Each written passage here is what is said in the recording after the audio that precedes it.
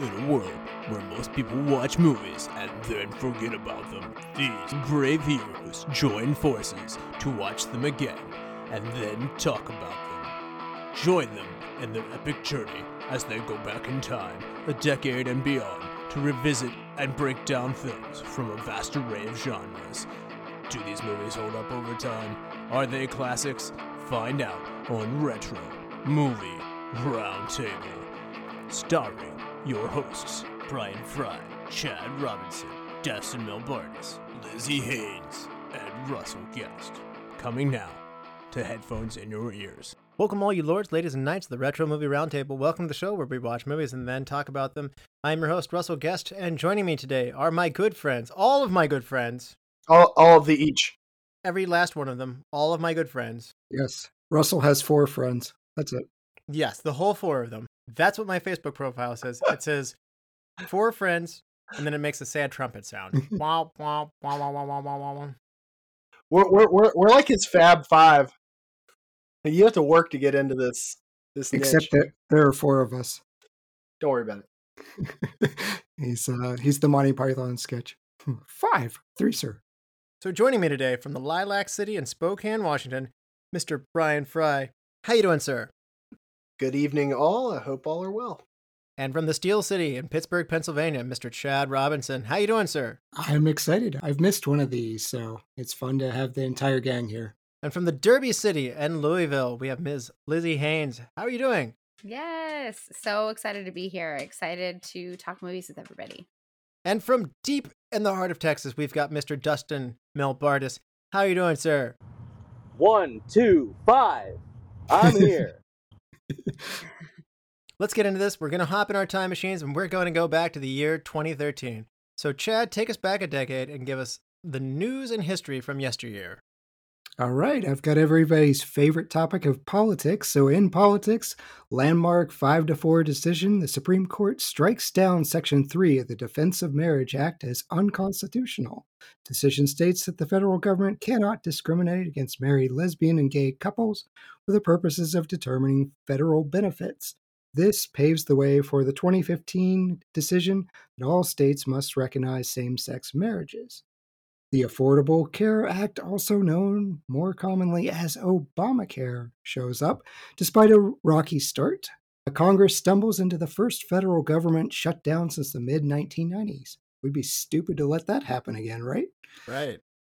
Whistleblower Ed Snowden leaks hundreds of thousands of documents to reporters from the NSA.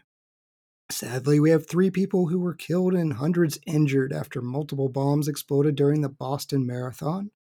Kind of funny, the city of Detroit files for bankruptcy, becoming the largest city in the U.S. history to do so. And we have the trial of George Zimmerman for the killing of an unarmed Trayvon Martin. This takes place. Zimmerman is found not guilty of second-degree murder after jurors deliberated for more than 16 hours. Wow, that felt great. Thanks for that wonderful news, Chad. Thank you for giving me that. It's like 2013 sucked. Right. Yeah. Hey, Chad, we're going to start the show. Can you ruin it for us with with terrorism acts and unarmed shootings? And I feel like we talked about this last year and probably the year before that too. Let's put some positivity into our recaps. There's got to be something good that happened in 2013. There is something good that happened, and I'm going to turn to Lizzy for the real important news, for the good stuff that happened. Lizzy, hit us with the pop culture from 2013. So much happened in 2013. For anybody who cares, I got married in 2013. Hey. Great year for us, right? Also, selfie, which is still a word. I mean, everybody still talks about it. We've got that great, who was the DJ that did it? Let me take a selfie, that then came around later. And then we don't have TikTok yet, but Instagram is gaining popularity. And I got to say, out of like Vine and all of those other apps, Instagram stayed, which I'm personally pleased with. We've got Beyonce. She headlined the Super Bowl that year and made everybody's dreams come true, including yours truly when she reunited Destiny's Child on stage. I'll never forget when they popped up. Then we've got shows. So Breaking Bad, Game of Thrones, RuPaul's Drag Race, Orange is the New Black, all huge shows to come on that year. Justin Timberlake I guess in quotations, finally reunited with NSYNC at the MTV Music Awards because, in all honesty, he's been teasing that. He's still teasing that to this day. It was for like 3 seconds, and all NSYNC fans were just mad. Right? My husband and I still laugh about when JC was like, baby, baby, baby on stage and just didn't want to get off. Now, Miley Cyrus and Robin Thicke did their infamous twerking on stage to 2 songs that we'll talk about in a little bit. But that was the twerk that rocked the world, broke the internet. Yeah, I don't have much to say other than that my jaw was on the floor just like everybody else's. And we've got J.J. Abrams. Disney announced that he would be directing the new upcoming Star Wars movies, which I think we are all really excited about having more Star Wars. We did have some unfortunate celebrity deaths. We had Paul Walker, James Gandolfini, Peter O'Toole, James Avery. Hopefully that was all.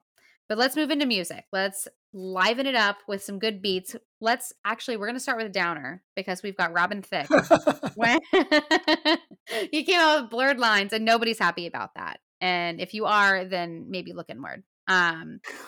Hey. That's right. Hey. But we did have some really amazing songs that year. Some Bruno Mars, Locked Out of Heaven, and When I Was Your Man. Miley Cyrus with the twerk heard around the world with Wrecking Ball and We Can't Stop. We had Lords Royals, which I know is Chad's favorite song. Yeah.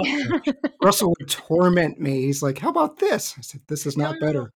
Technically, Tennis Courts was the song that Chad said, to the hardest. Yes, I'm done. Yeah. She can't sing. And then eventually the song that would not exit everybody's heads was Anna Kendrick's Cups from Pitch Perfect. That was cool for about 5 minutes. And then, it was just, wow. She did end up apologizing for it. She did, right? It was just so bad. And then in rock, we've got Imagine Dragons breaks through with Radioactive, and Mumford & Sons, I Will Wait, Stubborn Love, Of Monsters and Men, Little Talks, Monster Sounds, Fall Out Boy, personal favorite of mine, My Songs, What You Did in the Dark, Cage the Elephant, Come a Little Closer. We've got Five Finger Death Punch, Hail to the King, and Hailstorm, Freak Like Me. So I don't know about you guys, but I think it was a good year of music. What do you think? I think it was a good year of music, and I think Chad doesn't think so. I am so angry with this list until the very end. Minus that 12 weeks of Robin Thicke being number 1. Hailstorm's awesome, so that's great. But I was miserable. I hate the folk rock, so I was having a bad time between Mumford & Sons. I am not a Lumineers fan. Yeah, Lord being popular, I couldn't escape. But you know who enjoyed all of that stuff? Brian. Yes. Brian, you're also a sports guy. Why don't you help us out here and give us a recap of the world of sports from 2013? I do indeed. Yeah, I didn't have nearly as much trouble with that year as Chad did. I'm happy for you. Yeah, Andy Murray became the first male British-born tennis player to win Wimbledon since Fred Perry in 1936. Lance Armstrong made the dishonor roll when he got caught for doping, just like everybody else. Baltimore Ravens won the Super Bowl over San Francisco 49ers. Miami Heat won the NBA Finals over the Spurs. Boston Red Sox won the World Series over the Cards. And the Chicago Blackhawks won the Stanley Cup over the Boston Bruins.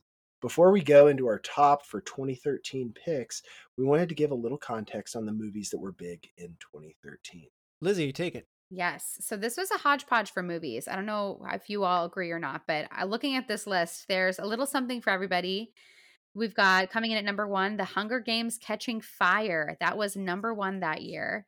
Iron Man 3, Frozen, Despicable Me 2, Man of Steel, which I don't know about you guys, but kind of was a gigantic disappointment. But, that's for another podcast. He's pretty.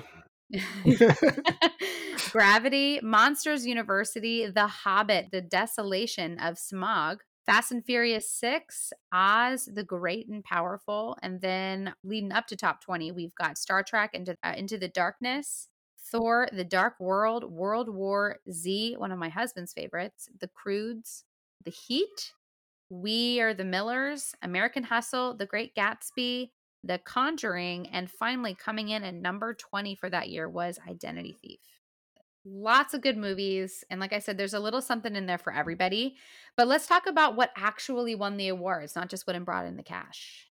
The Oscars in 2014 which announced the winners of the movies that were largely released in 2013. Here are the Best Picture nominee movies that came out that year: The Wolf on Wall Street, Philomena, Nebraska, Gravity, Dallas Buyers Club, Captain Phillips, American Hustle, and the winner of the pack that year was 12 Years a Slave. By the way, real quick, I've seen 8 of 9 of these movies. How many did each of you see? Lizzie? I saw them all, actually. Looking Nice. at that, which is incredibly rare for me. I normally do not see the entire Oscars lineup, but this was somewhat decent, I gotta say. Most of the time of movies that I haven't heard of, and so it was kind of cool. And Frye, what about you? How many did you see? I saw 4 of them. Chad, how many of these Best Picture nominees did you see? I feel like the count. One.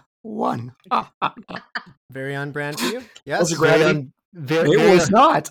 Oh! It was. Chad, you need to see Gravity. You should. Probably, sure. Dustin, how many movies did you see from the 2013 Best Picture class? I was going back through this year and I said, whoa, I've seen like half of these. That's huge for me. I'm normally closer to Chad's, like, yeah, I saw one of these, but I saw several. This was odd for me. Yeah, I have to admit, I talk a lot of smack on the Academy, mainly because it's a bunch of stuff that I don't want to watch. Okay, well, as far as the Oscars go, the Best Director went to Alfonso Cuarón for Gravity. Best Actor goes to Matthew McConaughey for Dallas Buyers Club. Best Actress goes to Cate Blanchett for Blue Jasmine.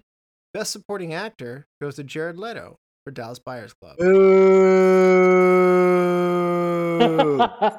I wrote in my notes to pause for Brian's dismay. Brian still does not like Jared Leto. Yes, still. I'm right behind him there. Well, you can boo him again because he won the Golden Globe for Best Actor. Why? It was very, very weird. This man. When we were young, 30 Seconds to Mars, his band played, and he was as strange as you could imagine. Best Supporting Actress goes to Lupita Nyong'o for 12 Years a Slave. All of these were also the Golden Globe winners, except for the Golden Globe winner for Best Supporting Actress went to Jennifer Lawrence for American Hustle. Best Original Screenplay goes to her. Best Adapted Screenplay goes to 12 Years a Slave. Best Animated Feature goes to Frozen. Best Cinematography, Score, Mixing, Sound Editing, Film Editing, Visual Effects, Makeup and Hair, Costume Design, and Gravity takes home Best Cinematography, Best Score, Best Sound Mixing, Best Sound Editing, Best Film Editing, Best Visual Effects. Dallas Buyers Club gets the Best Makeup and Hair. Best Costume Design goes to The Great Gatsby, and the Best Production Design goes to The Great Gatsby, and the Best Song goes to Let It Go from Frozen. At the Golden Globes, Best Musical or Comedy goes to American Hustle. Best Musical or Comedy Actor goes to Leonardo DiCaprio for Wolf on Wall Street. Best Musical or Comedy Actress goes to Amy Adams for American Hustle, if you call those comedies. So in summary, the Oscar count here is 7 for Gravity out of 10 nominations. 12 Years a Slave gets 9 nominations. It only wins 3, but it does take home the big one for Best Picture. Dallas Buyers Club wins 3 out of 6 nominations. The Great Gatsby has 2 Oscars, and I don't know that it needs 2. And Frozen wins 2 as well. So how does everybody feel about that? Frozen's a good movie. I've got kids. I've sat through it 1,000 times. I'm tired of it, just like everybody else is. But it was a legitimately solid, good Disney movie. I forgot Gravity got that much hardware, by the way. Dude, Gravity was awesome. That was a great movie. Yeah. I think Frozen's overrated. Like I get it, but it's very clear Elsa was meant to be the villain, and we just changed it because the song was awesome. Like it's very obvious. How does Sarah feel about you not liking Frozen? It's not that I don't like it; it's just overrated. It's fine. I even enjoyed Frozen 2. Oh, Frozen 2 is one of those movies where I can say it. Better. Yeah, I can say it out loud. I enjoyed Frozen 2. Lizzie, did you watch the Frozen short where she gets sick for Aunt Anna's birthday? They're like tons, like dozens of like little Olafs. She sneezes and makes a little snowman. Yeah. I even like that. I think that it's was really so cute. funny. It's so clever. Yeah. My kids don't like Frozen, which breaks my heart. Like Wilder went through a little phase, and now he's like Minecraft and like meh, and like so he's just like all boy and like wants nothing to do with Disney princesses. And my younger ones are just they don't care yet. We took Avon to see Disney on Ice last weekend, and the whole Disney on Ice, the whole movie of Frozen, and I was like, it's impressive. It is so good. It's so And good. her face watching it was worth. I Yes. don't even know what we paid for it. It was worth it. You could tell. We've gone twice. The answer is too much. But yeah. It's fine. I'm telling you, like at the edge of her seat in her little Elsa dress, just Moana was the big ticket for us. It was great. Okay, disclaimer time. So we're about to get into the movies that we are counting down here. But what is a movie that you didn't see from 2013 but you wish you had, Dustin? The one that stands out is Blue Jasmine, and it's not because I knew that it won any awards. It's because I think it was an opportunity to see Cate Blanchett do something almost normal. And that's where I was like, huh, interesting. And I didn't have enough time to, like, preparing for this show to squeeze that one in. But I think I'd like to be able to check that one out one of these days. Lizzie, what was your biggest miss of 2013? Kill Your Darlings. That was a movie that I really, really wanted to check out. I love Daniel Radcliffe, big Harry Potter fan, and Michael C. Hall, and Ben Foster as well. So I feel like it seems like a psychological thriller that I would really, really enjoy. But Dustin said it perfectly once in a previous episode that if he doesn't catch it when it's popular, that it just kind of fades into the background. And that's exactly what happened for me. It's gone. For this movie. Chad, what's your biggest disclaimer that you didn't get to but you wish you had? Besides those 9 Oscar nominated for the category of Best Picture. I do not lament or regret not seeing any of those. My wife watched Wolf of Wall Street. I walked in on a specific scene that with Margot Robbie. That's burned in my head. But she's pretty. She is very pretty. I'm just gonna go with I didn't see the movie Coherence until many years later. I wish I had gotten to it in 2013. It's a movie I revisit at least once a year, and I'm considering it as a dealer's choice later on. Oh, I meant like, what did you see that you wish you had seen? I know what you meant, but I don't want to be the guy saying I saw everything I meant to see, and I have no interest in. The wizard arrives precisely when he means to. Right, he's going to make me be that guy, so I'll be that guy. I saw everything I meant to, Russell. Okay, you heard it here first. Chad wishes he had seen Gravity. Frye, what's a movie you wish you had seen in 2013 that you didn't get to? There are worse things on that list, so sure.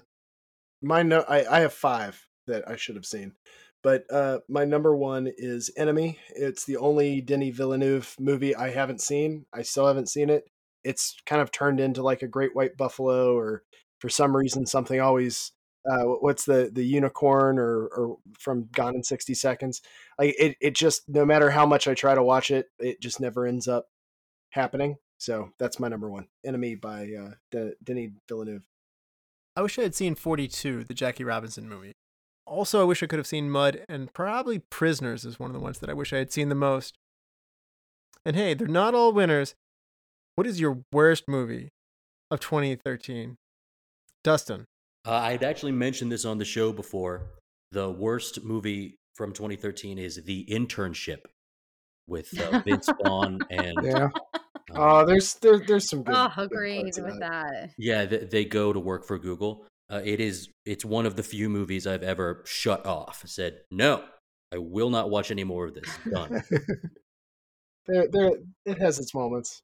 Chad, what was your worst movie of 2013? I watched a movie called Deadly Weekend. So I really like Sarah Jean Underwood from her G4 days. And I figured, okay, she's got a feature-length film. I'll check it out. See how she does as an actress. The answer is not well. Really, really, really not well. Oh, no. And I like slashers. I have a high tolerance for B movie. This is not B. This is... Sarah's pretty, and that's about all I can say for it. All right.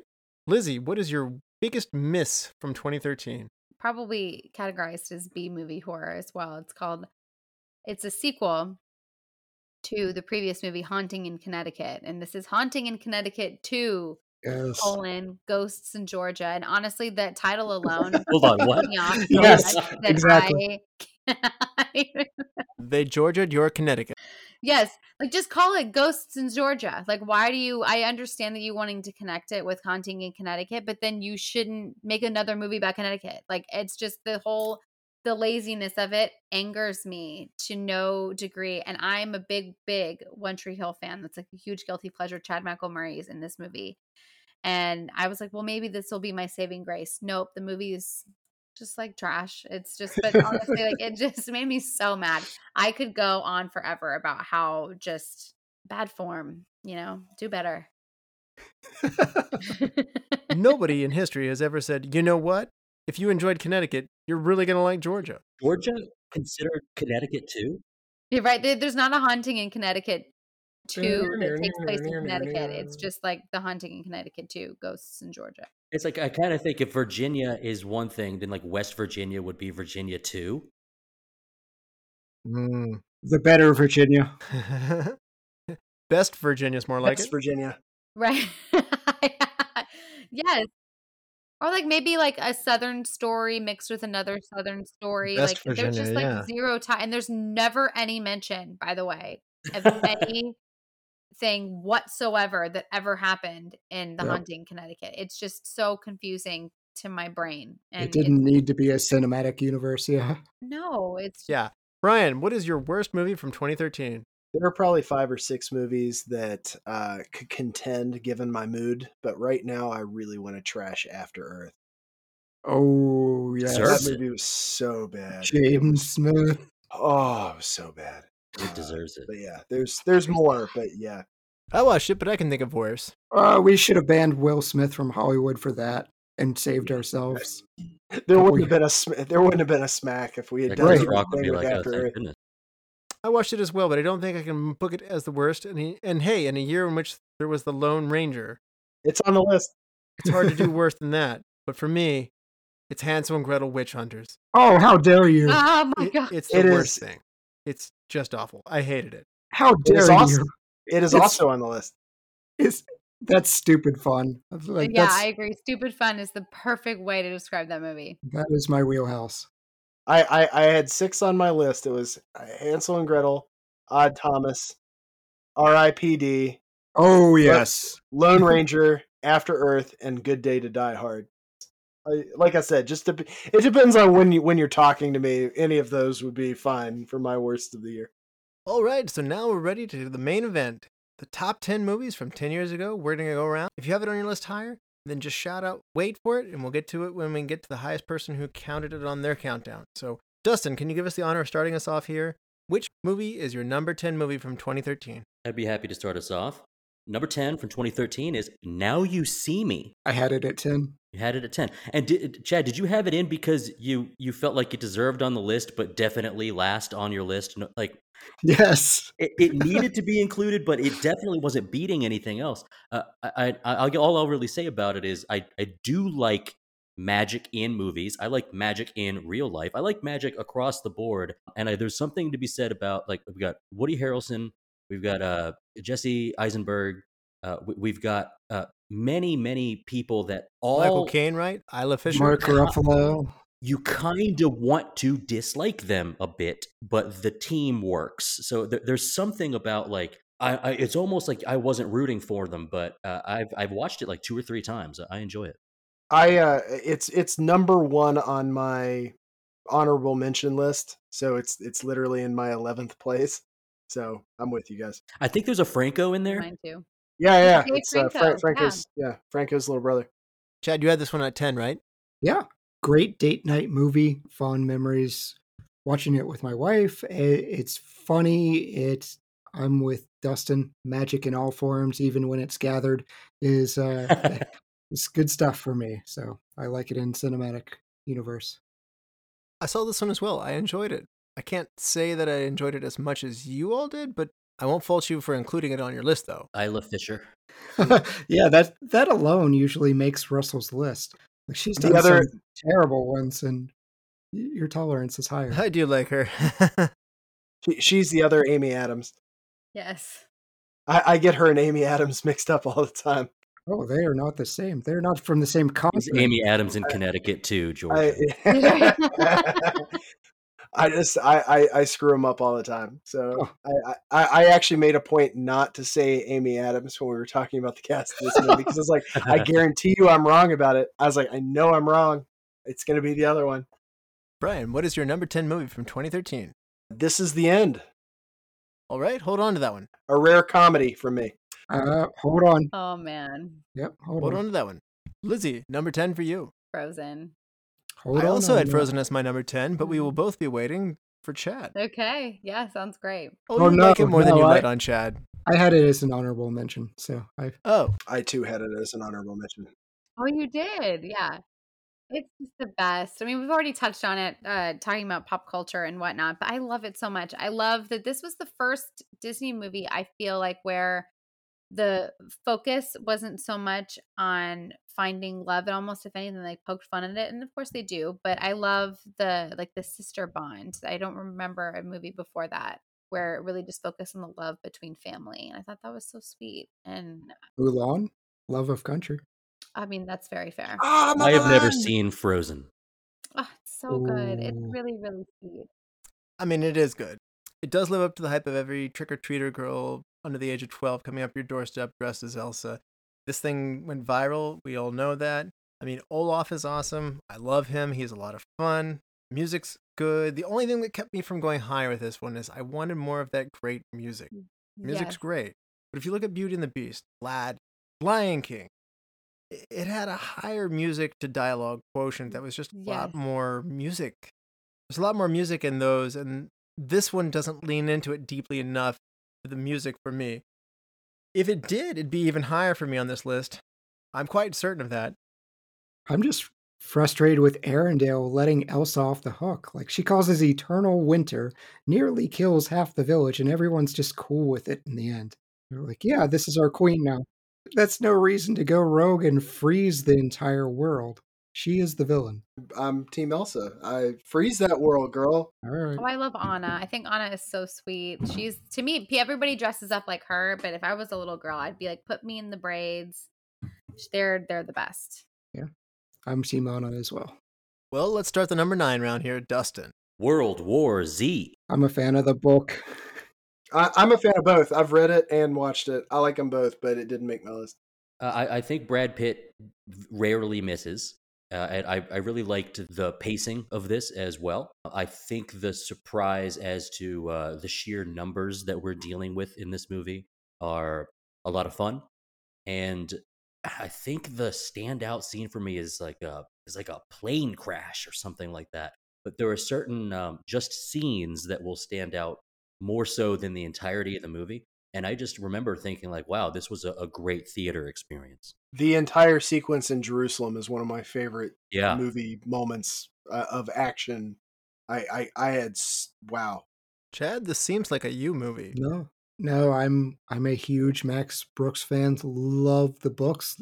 Max does a couple of them. There's a zombie survival guide as well. This did not connect with me. I think I was too latched on to the tone of the book, and that is not the tone of the movie at all. Okay, you fell in love with the book and you couldn't reconcile the movie. Sucks when that happens. I'll give you a Yeah, pass on yeah. that. Yeah.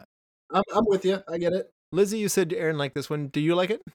No, my husband loves that movie, and like that's like something he teases me about is that I haven't seen it. Zombies don't tickle my fancy, I guess is the best way to put it. But I am a huge Brad Pitt fan, and I am sure that if I actually sat down and took the time to watch it, that I would really appreciate it. I've got some zombie movies to fix that. I can fix it. Okay. Ooh, you've hit Chad's sweet spot. As long as they're not like Evil Dead, because that is just not my genre. Ugh. Those are deadites. They're different than zombies, but sure. That's fair. They're just. Chad, what is your number 9 movie? Despicable Me 2. That one's in my honorable mentions. Good one. I don't think it's as good as the first one, and I understand it's kind of become a meme with the Minions, and that makes everyone cringe a little bit, but I'm a huge fan of Steve Carell's Gru. I like a movie centered around a bad guy kind of working with the League of Anti-Heroes. It's just a fun movie. The Minions are fun. They get a bit overdone, but Gru himself is a character, and the weird little dog that bites everyone. And even the little girls. This is a rare statement for me. I enjoy the 3 little girls. It helps if they're animated for Chad. It does, and played by adults. All right, Lizzie, what was your number 9 movie from 2013? Side Effects. I think it was a Steven Soderbergh movie. Dustin, are you saying wait? No, I'm saying never even heard of it. Oh my gosh, you got to check it out. It's a good movie. I feel like that was kind of a sleeper hit where it didn't get a lot of the buzz in the press that I think it deserved, but it has Rooney Mara, Channing Tatum, Jude Law, Catherine Zeta-Jones, who like kind of popped out of retirement almost for it, but it is such a good movie. Rooney Mara and Channing Tatum, they're a newlywed married couple, 1%ers. Then they both have these really entanglements, to use a Will Smith word, with their therapists who are played by Jude Law and Catherine Zeta-Jones. They are able to prescribe them all different kinds of medicines to help their ailments. And there's just all kinds of amazing. It's one of those, it feels very 90s, which I think will probably attract Brian to it. And the fact that you think that like, you think you have these characters clocked and then just you don't. And it's really, really good. I'm interested. I'll have to check that out. Brian, what's your number 9 movie? Pacific Rim. Hold on, please. My number 9 movie is The Book Thief. Does anyone have this one? Never heard No. of it. Read the book. And I can always count on you for having read the book, Fry. But as far as the movie goes, it's very good too. It's a World War II movie. It's about a young girl who loses her brother, and her mother cannot care for her. She doesn't have a father, so she's taken in by foster parents, played by Jeffrey Rush and Emily Watson. Watson's like a really stern mom, but Jeffrey Rush's character is so warm. An amazing performance by him. Very different from his Barbossa portrayal in Pirates of the Caribbean. This is a very different Jeffrey Rush. But anyway, the main character can't read, so Jeffrey Rush's character teaches his adopted daughter how to read, love of books. She lands a job for a mayor, like a wealthy mayor in town, and he's a Nazi figure in the party as well. And so they end up taking in a man as they do this, and she steals books to read from there. And again, they're harboring a Jewish man in town, and the Jewish man loves reading as well. So the bond that she has between her father, her adopted father, and this, plus the bond that she has with this young man, it's a really touching movie. It's a powerful movie. I think I like stories about people during war more than I like movies about the battles of the war itself. And it's just a very emotional, hopeful, inspiring movie. Plus, it's got a John Williams score to go with it. I would really recommend this movie. Just about it. It's a good one. And I'm sure the book's good too. You know, I do a lot of, sci-fi, fantasy, crime noir, mystery, that sort of thing. When people come into the store and they ask me, what's a young adult book that I absolutely have to read, The Book Thief is probably in my top 3 that I would point them toward. The book is amazing. Mark Zuzak is an excellent writer. And, if you've seen the movie and you liked it, I highly recommend reading the book. All right, we're off to the number 8 round now. Dustin, kick us off. My number 8 is The Hobbit, Desolation of Smaug. And I wondered if I would be the only person with this on the list. You are. It's in my honorable mentions, though. Stephen Colbert's in it, so that's something. Rewatched the 2012 movie last year for the show, and I was reminded these are a world I love. This is a theme I love, high fantasy, whether you're a Tolkien guy or not, that none of the stuff has to make that much sense, or it's gratuitous in its own way. I think there's a line out there, like it insists upon itself. Like there's so much of it though. And Yes. and once you get into that feel, I could listen to a record of songs from the 70s about this world. And so if I get something bright, shiny, and new that's revisiting this, I'm into it. And I probably said as I walked out of the theater, it was okay. But when I get a chance to revisit, I'm like, this is pretty great. It's very fun. It's the best of the new Hobbit trilogy, to me. At least it's my favorite anyway. As a Tolkien fan, like, I'm not going to poo-poo on this movie. It's not bad by any means, but it kind of became one of those things, like, I'll watch it if it's on. I rarely reach for it. Really, the whole Hobbit trilogy is something I'm like, yeah, I'll watch it if it's convenient. I don't know. It just, the Hobbit movies really didn't wow me the way that the Lord of the Rings trilogy did. That's fair. I agree with that. And that it's true, and it's both fair and unfair. because of how good the first Peter Jackson trilogy Sure. was, you almost can't compare it back. I want to say there's like 3 or 4 things that take me out of it. It's the CGI Legolas Mhm. or his presence at all. It's Toriel. yeah, it just there's some I didn't even really mind her Evangeline Lilly being in it. It's just there's just a couple things that I'm like, eh. I got no hate. Please let it be known that I've got no disrespect for it. It's just, it wasn't something I'm like holding up as a flag of this is a statement. Chad, what is your number 8 movie? Carrie. A good one. Oh yeah, the remake of Carrie with Chloe Grace Moretz. Yeah. Funny story, I saw this one, and this is one I was thinking I needed to rewatch for my 2013 movies to cram. And in about 20 to 30 minutes into it, I said, I've seen this one before. I watched it again anyway, but I had totally forgotten I had seen it, and I needed to rewatch it. Chad, this one stuck out more for you than it did for me. I actually forgot that I saw it, but did you enjoy this one better than the original version? No. I mean, the 70s version is untouchable. And this is a movie that I held off seeing for a long time for that exact reason. Like, why mess with Sissy Spacek's performance? She is incredible. But you know what? After watching this, Chloe is a great scream queen. She's great in everything that she does. And this was an interesting, if unneeded, version. And I didn't hate it. I felt the same way with Suspiria.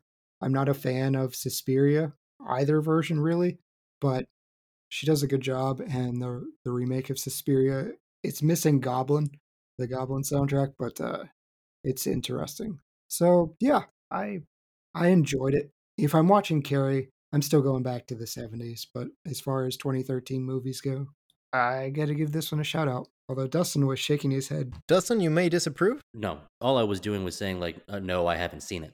That's Okay. what I'm doing is I'm unfamiliar with so many.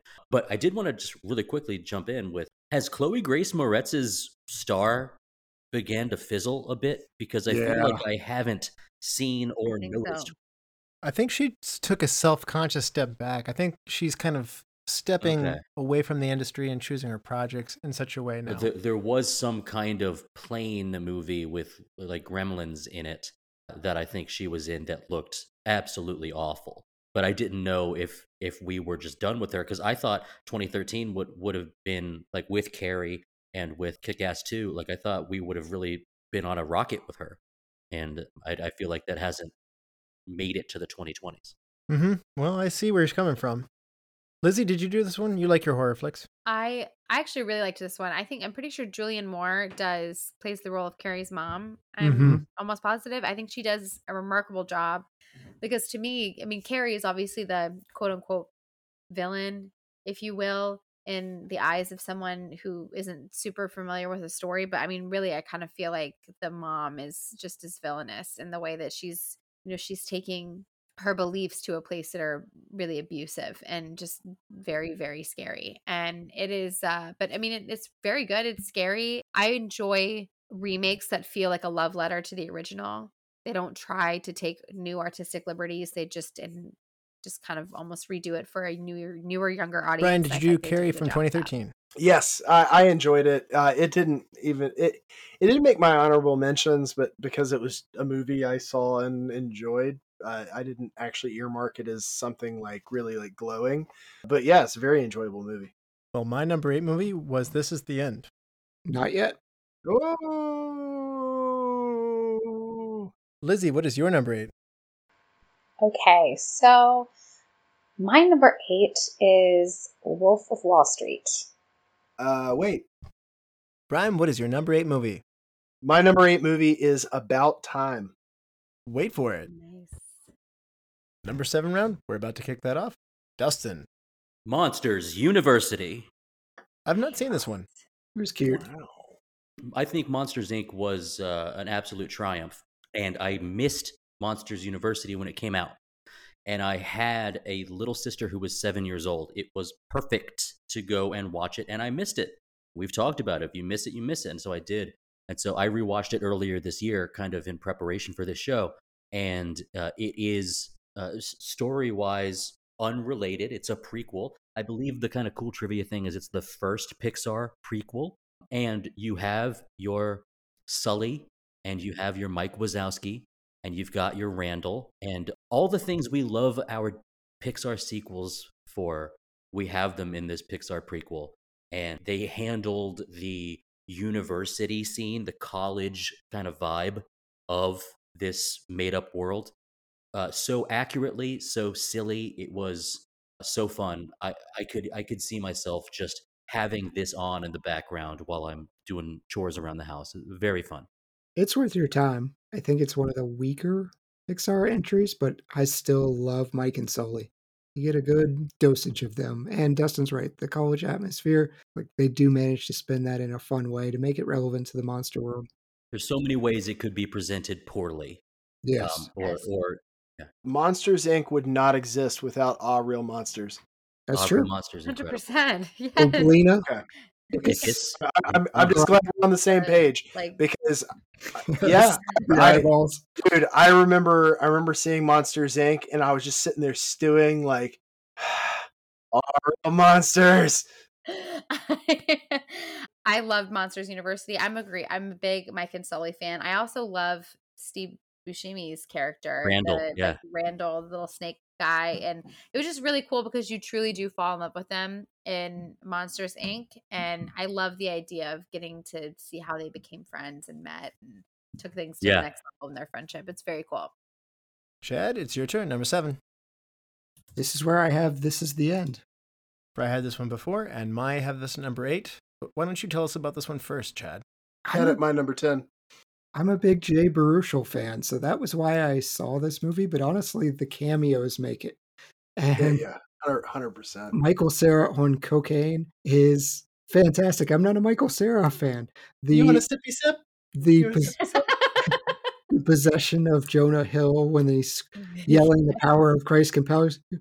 Is it really? And I don't find it all that compelling. Is the Channing Tatum. Yes.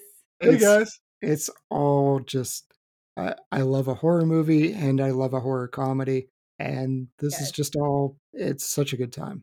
When I was in the theaters, I about died. And I'm saying that in complete earnest when the Backstreet Boys came on. Like, Yes. like I literally almost cried because they're all doing the like everybody dance when they get into heaven. And it was unbelievable. But really quickly pulling to Michael Cera, I read in the IMDb trivia once that they approached Michael Cera about being in that movie. And he said his only contingency was that he got to wear his own windbreaker in the movie. So like that like silly 90s like ridiculous jacket that he's wearing is like his own jacket. He just like really wanted to wear. And, I love that. Yeah. That movie is really funny. Bryan, you had this one at your number 10? I randomly quote this movie a lot. Like I've lost my cell phone. Everybody turn out your pockets. It's like, oh, it's in my pocket. That's really embarrassing. Michael Cera does do a lot in this movie for me, even though he's not in a large chunk of it. Franco's funny. Seth Rogen's funny. Situational humor in this. It's really dark. So it's just my kind of thing. You're not going to hear me very often talk up comedies. I really enjoyed this one. I also really enjoyed this one. I love the self-awareness of the Hollywood as an industry that they're poking fun at. I love that they're playing themselves. I think that's a very fun idea. Not a lot of movies have done that. It's not the first movie that did it, but they did it well. And they did it this very exaggerated version of themselves. It was like a dislikable version of themselves. And the only thing that keeps this from going up higher for me, though, is that I don't think that they quite wrapped everything up perfectly in the end. I don't want to give any spoilers away, but it's an incredibly unique movie. There's nothing quite like it as far as the spoof. It's a spoof of the end of the world, post-apocalyptic sort of thing that's very trendy at the time. It's very meta, very creative. I loved it. I could do more things like this. I talked about like how Ryan Reynolds should have made Clue again, and we could do another murder mystery with these kinds of funny people. I would like to do other world-end situations or captive audience situations with just funny people playing themselves or exaggerated versions of themselves. Give me more of that. This is very funny, and we've come to love these actors and stuff like that. play these dislikable versions of themselves. It's a self-deprecating kind of poking fun at their image. It's very funny to see. All right, Lizzie, number 7. I put We Are the Millers for this one. This You wait. Okay, I will wait. I will wait. Honorable mention for me. Bryan, number 7. Snowpiercer. Oh, that's right. That was this year, wasn't it? Yeah. That should have landed on my missed movies because That's true. I was very interested in this. That's true. This movie is a fantastic science fiction dystopian. Like, they made a TV show out of it. It was so good. It was wildly under people's radar. I don't think I got a chance to see it in theaters. I think it made it to video before I got to see it. But Chris Evans was fantastic in it. Crazy cool idea. Highly recommend it. I enjoyed this class warfare science fiction movie kind of effort. This is a very Bryan Frye movie. I'm not surprised to hear you have it on here, Bryan.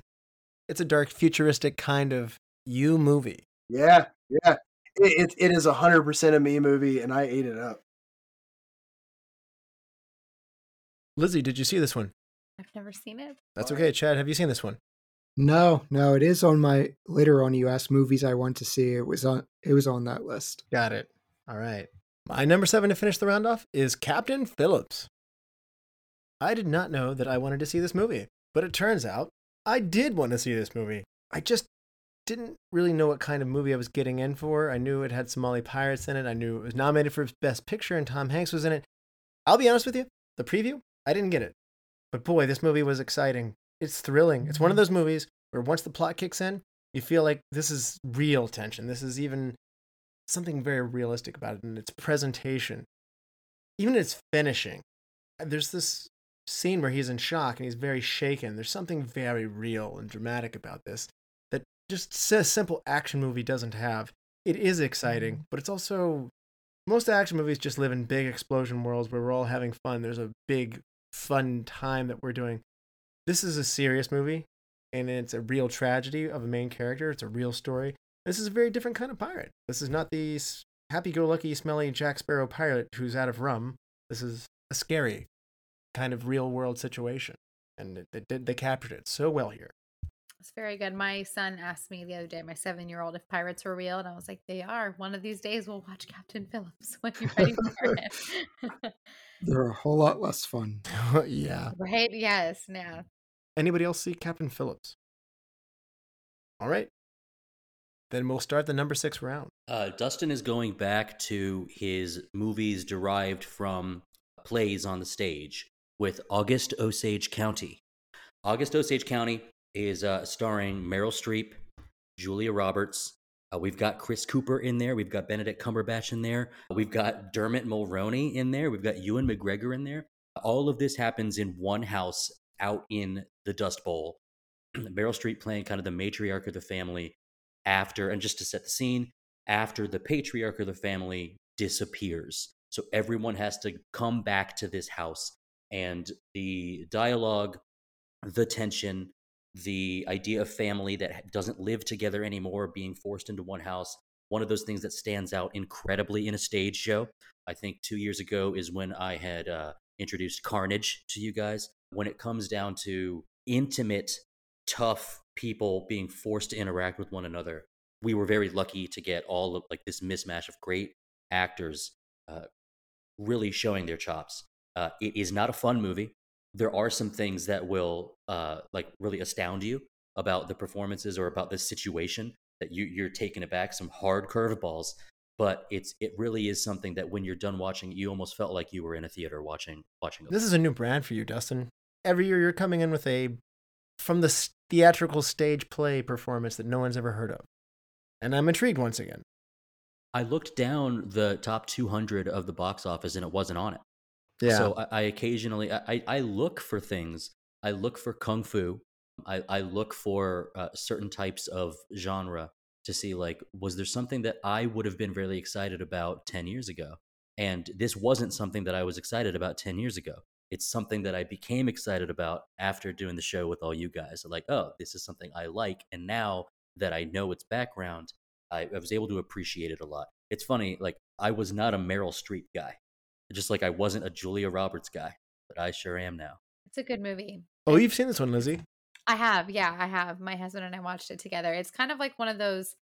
I might be getting this phrase wrong, but like a slice of life movie. Slice of in the life. I sense- knew it. Yeah, I know, right? My dad says that all the time. So but it does feel like that in the sense where you're just, there's not any kind of big explosions or anything. But you really are just watching these families' lives unfold. Like you're just a fly on the wall, and it's very cool. I also think it's worth noting that this is the location of the new movie Killers of the Flower Moon, out now. Nice. Oh wow. The new Scorsese? Scorsese DiCaprio movie. I recently finished reading the book just to get it done before the movie, and it's pretty brutal.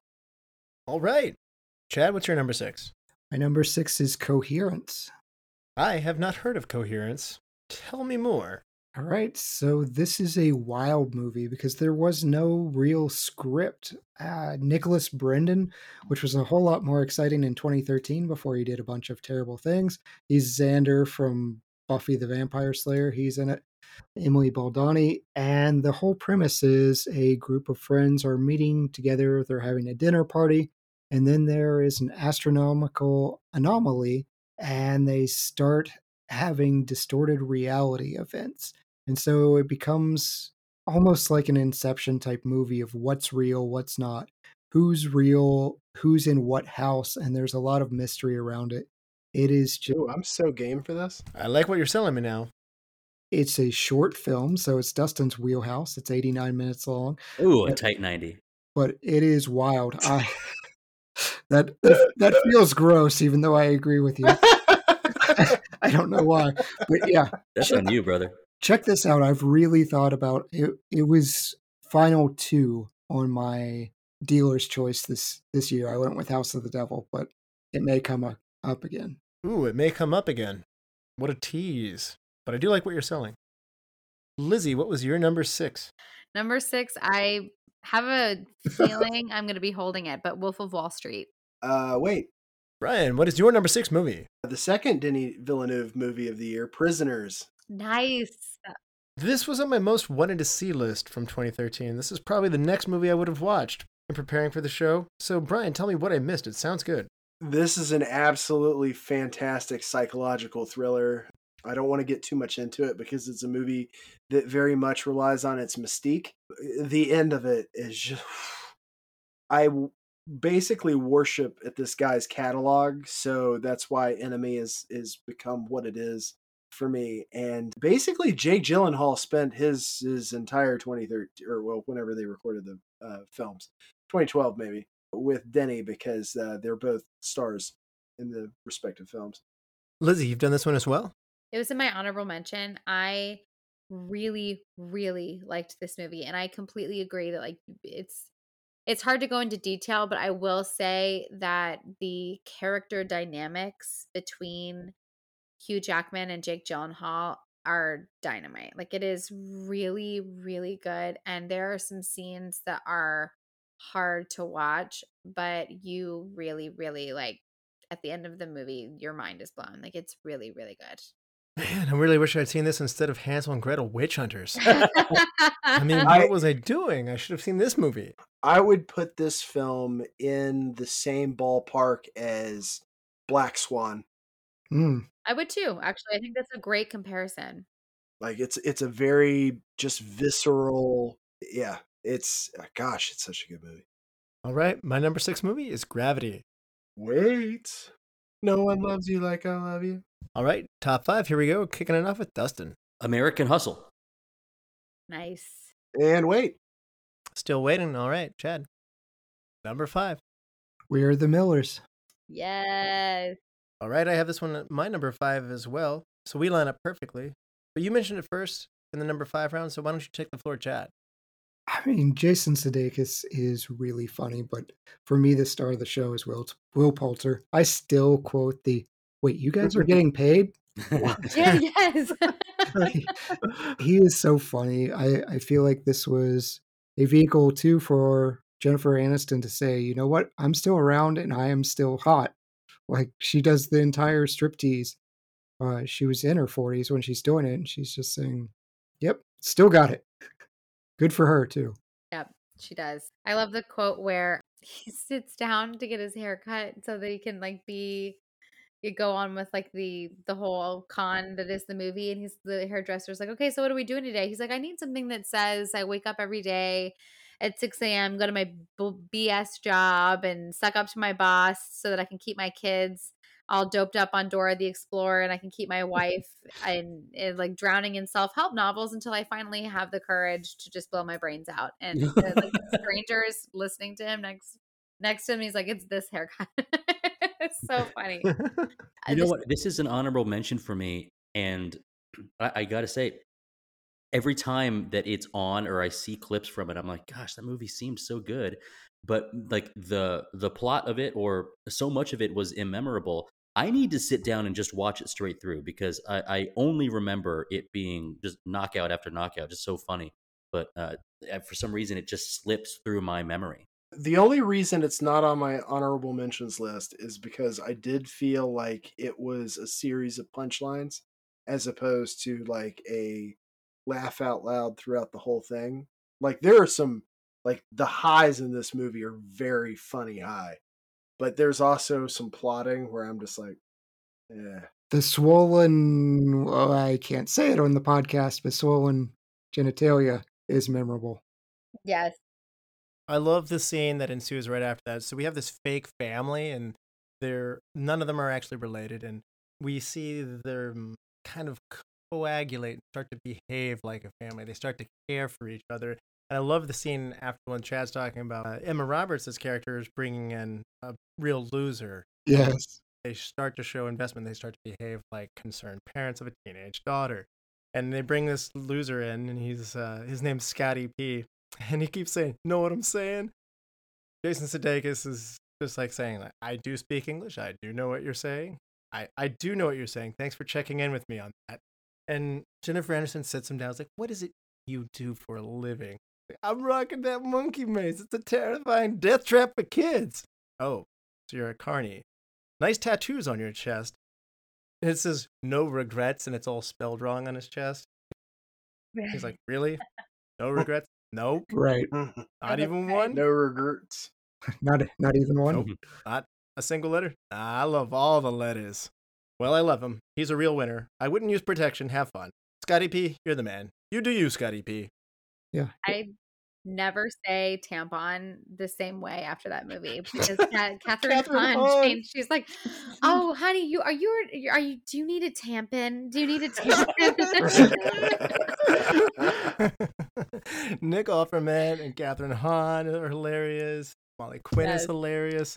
There's an amazing scene with them later where they're in a trailer and the fake mother and sister are giving the teenage son kissing lessons, and it looks incestual, and Molly Quinn walks in and she's very confused, and then it leads into a who's on first wording situation as he's trying to explain what happened.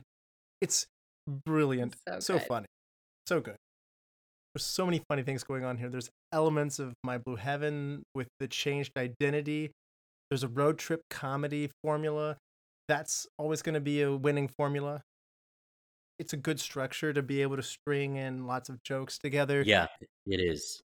To be able to take things that are funny and different side characters and insert them. It's a good vehicle for a comedy. Jason Sudeikis does it all very well. I wouldn't be shocked if this is what laid the groundwork for Ted Lasso. Yeah, she's done such a good job in his post-SNL career. Yeah. He was on SNL at a very talented time with a great cast. And I feel like he's had one of the better runs in his post-SNL career coming out of it. Some of the people who were on with him, you might have expected bigger things from. But he's had a pretty good movie run. But moving on, Brian, what's your number 5 movie? CBGB. You told me to watch this one. And you recommended me to watch it, and I didn't. So tell us what we should have seen. This is Malin Ackerman, Alan Rickman, and Grounded for Life. Yeah, I call him Grounded for Life because I don't actually know his name. I never have, but it's the dad from Grounded for Life. Ashley Greene, who's also very pretty, is in this as well. This is a movie about the club in New York City that basically catapulted the punk movement. It is seriously one of my favorite music films of all time. Malin Ackerman plays Blondie. You got Ron Weasley in this as a punk rock, I think, bassist from Ohio. He's weird and dude, there's some antics there. I love this movie. I love Alan Rickman, but I love this movie. This is freaking fantastic. I need to see this. Fry recommended it to me. I gotta check it out. I think I remember the movie poster said like 10,000 acts, one dirty bathroom. Yeah. Oh, the bathroom features prominently in this. Yeah. Like, it's supposed to be like one of the worst things you've ever seen in your life. This has almost been a dealer's choice a couple times. Maybe we'll see it come around that way again. Maybe. I like the idea of that. The Ramones are one of my top 5 favorite bands of all time, so seems up my alley. At number 5, Lizzie. American Hustle. We're still waiting. Okay. Well, let's kick the number 4 round off. Dustin. Inside Llewyn Davis. Going back to the Coen brothers. So, an interesting thing about this movie, I wanted to put it in my top 10, and then I thought about putting it in my honorable mention. And then I realized that after a rewatch recently, this is a movie that I wanted to like way more than I did. It's almost like I decided it needed to be somewhere, but I couldn't really figure out how I fully felt about it. And so it just ended up in this category by itself of, I still don't know how I feel about it. I do not default to loving Coen Brothers movies because it's the Coens. And I did not need to like this movie. I needed to watch this movie. And then I got to like it. We get a good focus on music in this movie. We get incredible songs, and they are shot as they're singing well. We do get this new identity of mine while I'm on the show. We get a lot of bleakness. We get the hard part of being a folk singer trying to make it in 1961.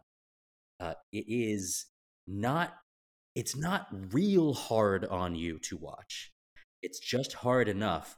And then the little Coen Brothers comedy stuff that's in there is really enough to bring you up. For instance, the movie poster is a gorgeous Oscar Isaac in a scarf holding a cat. And this movie is not about a cat, but with the cat's inclusion into the movie, you can see why, that's why they picked it. So there's a bunch of fun stuff in it in a movie that generally isn't fun, and that's something that sometimes is a Coen Brothers thing.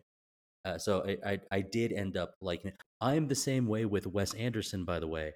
I have to see it, but I don't have to like it. Some of them do stand out, and some of them are like, maybe next time. Yeah, nobody gets it right all the time. Chad, what about you? What's your number 4 movie? Curse of Chucky. Nice. This was a good return to form for the franchise, in fairness. Yeah, it's a major return because we had, I think, Seed of Chucky, probably the worst franchise entry. Whatever year that was the worst movie of that year. Yeah, I mean, it starts with sperm swimming across the title screen. It is exactly, it gets worse from there. This one, we bring in Fiona Dourif, Brad Dourif's daughter, and she is fantastic as Nika. And she gets to go on to Cult of Chucky. She's even in the TV show as well, a little bit, but this is just a return to form. I like Chucky. I really like the original Child's Play. I'm happy that he's made a return. I'm happy that he feels menacing. We even get some Jennifer Tilly back in here. So I've got 2 questions. Mm-hmm. Was this movie worse than Catwoman? Seed of Chucky? Yeah, Seed of Chucky. Oh wait, Seed of Chucky's awful. I mean, yes, yeah, I'd say it's worse than Catwoman. Absolutely worse than Catwoman. All right, is it worse than Jersey Girl? I've never seen Jersey Girl. Yes. What? You don't like Jersey Girl? What? Oh, Jersey Girl is terrible. No. Go back to your island. Go back to your island. I haven't seen it. That is when I will actually It's like. Kevin Smith. Is it bad? I mean, it's Kevin Smith. It's not that bad, is it? It's not that bad. Oh, you go watch it, Russell. I watched it with Brian for some reason. Yeah, we saw it together. Oh God, what? Jersey Girl's so cute. You already came on strong with Catwoman, by the way. I literally could have exorcist head spinning around vomiting left the theater of Jersey Girl. Really? Even with like all like the Sweeney Todd like cuteness in that movie. Oh my gosh, that movie is cute. That's a cute rom-com. That is a weird movie that we saw together. I think Yeah. I think I was the We've third seen wheel, but we have seen a couple really bad movies together, Chad. League of Extraordinary Gentlemen. Back to Curse of Chucky, though. This movie returns to the style, the atmosphere that I think is one of the better directed from the whole Child's Play franchise. Oh yeah. I think it's got a lot of stylistically well done moments of the protagonist being stuck in a wheelchair. Mhm. It makes her seem extra vulnerable. I'm sorry, did somebody say wheelchairs? Yes, Dustin, we will have to cover it. There is a wheelchair fight. Yes. And you're right, Chad. Brad Dourif's daughter. She's great. Yeah. I mean, Chucky is all ranges of seriousness to goofy and everywhere in between, and this is where I like Chucky.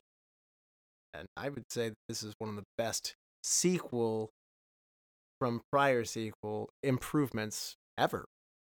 I mean, Seed of Chucky's bad. Did you see this one, Lizzie?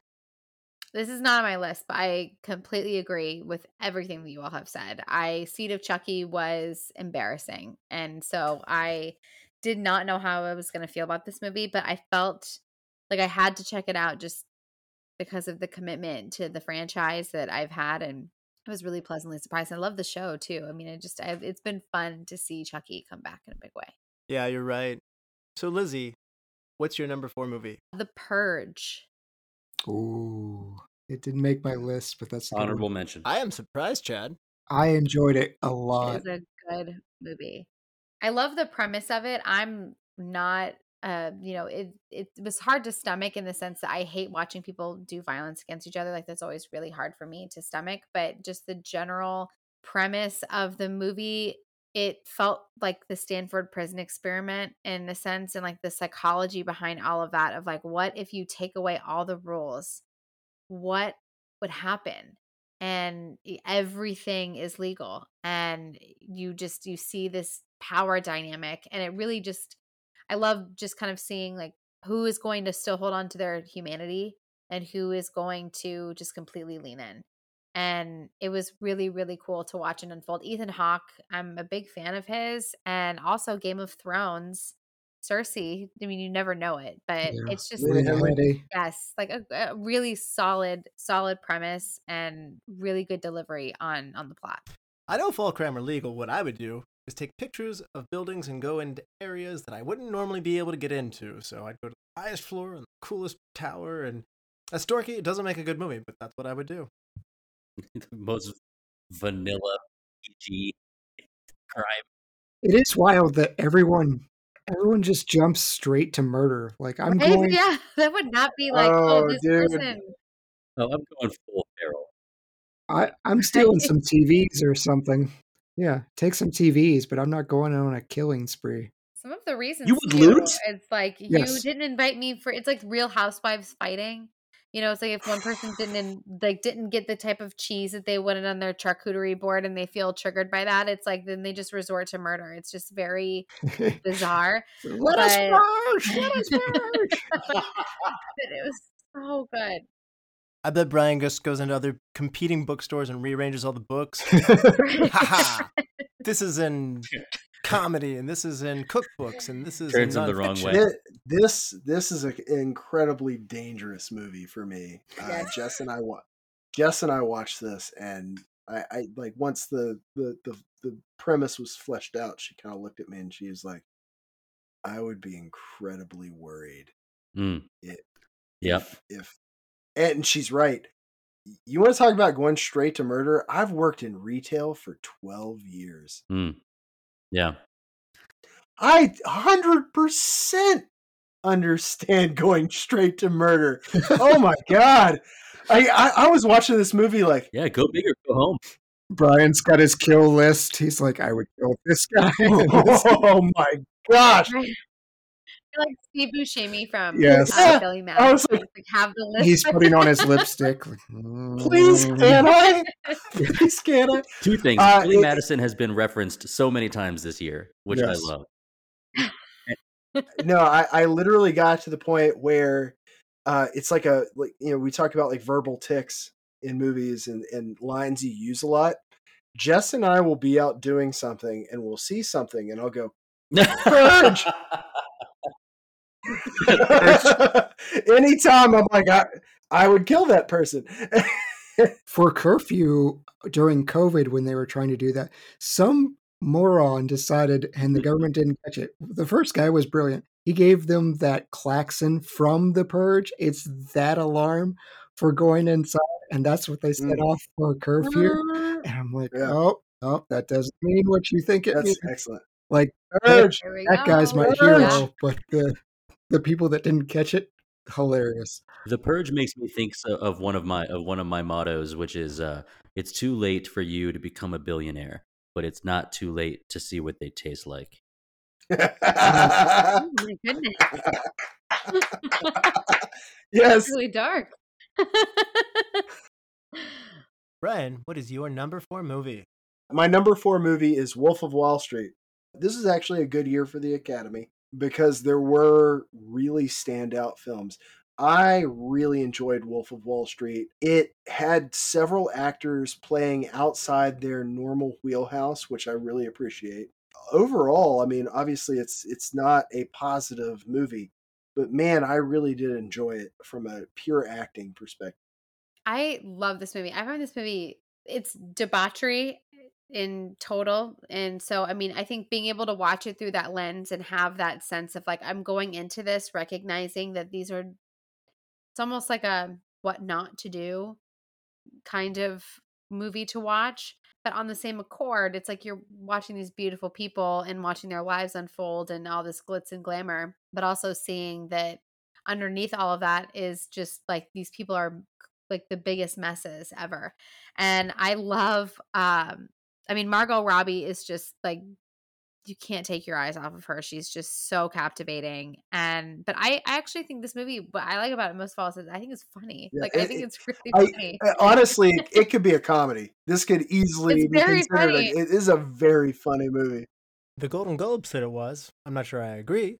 We were just in Vegas. My husband and I were, and as we're walking, we see this massive Steve Madden store, and I couldn't help myself. I look right over at Aaron and go, Steve Madden. Like there's always quotable things in here, and like I couldn't necessarily say it in this podcast of all of it, but he's giving his speech at the very end to all of his employees, and he just immediately changes his mind. He's like, I'm not leaving. I'm not leaving. And it's just there's so many teeny little parts about this movie that make it so funny. I saw this one, but I did not enjoy it as much as either of you guys did. I don't enjoy the guy ascending only then to tear him down kind of thing. Like Scorsese did this with Goodfellas. It seems to go over a lot better for most people than it does for me. I don't know. I don't want to run this one down too much. People really seem to like it. Dustin, how about you? This is one of those that I have intentionally missed when movies are frequently like pointed to, like, oh, did you see this? The more I hear it, the less I want to see it. So unless I'm in on it right away, it's not Contrarian values. always, but this one in particular. And then the subject matter being of vast material wealth makes me sick. So I don't generally like that setting. I understand it may be great. He gets his, just so you know. Yeah, seeing them get their comeuppance is fun. I'm not sure this one is for Dustin. It's certainly a long movie. It's pretty long. It's not a tight 90. Good luck. Gosh. There was a period of time in the 2000s where I was like laughing at DiCaprio's lack of an Oscar. This is the point, like right around 2013 was the point where I'm like, y'all are nuts. Nice. Like the fact that this guy hasn't won an Oscar yet, like shame on you. Because he was doing Daniel Day-Lewis stuff for 15 years and not getting an Oscar for it. He had to fight a bear and get mauled to do it, but he got one. He got his, Bryan. Yeah, but he realistically he should have like Bryan, 6. it reminds me of like LeBron James. Is that? But it's just sort Yes. of like we understand he's Yes. the best, but we can't give him the MVP every year. But it's without Leo like Right. winning early. It was without that. It was just no championship. He was Right. carbon loading it. Yeah. And that's where it's like, oh man, Yeah. it's just so much evidence in your face. You have to give the props. Like at first it was funny, and then it got Mm. sad. Like it got sad and Like when slightly Malone went to the outrageous. Lakers. Yes. And yeah. So anyway, really hats off to DiCaprio. He's excellent. He's excellent in everything, but he's excellent in this. And I actually got to a point where I was like, I'd like to see this guy in passion projects that he likes. Like, I'm not saying that he didn't like any movies, and McConaughey was quite memorable in this one as well. You was. All right, my number 4 movie is The Heat with Sandra Bullock and Melissa McCarthy. Ugh. Don't groan, Oh. Chad. what Chad said. Well, I hate that this movie makes you sad, Brian and Chad, but this movie is a blast. It is a powerhouse of Melissa McCarthy doing her thing in a buddy cop movie. It's just too much fun. My wife rented this and we watched it together, and she apologized to me the second the credits hit.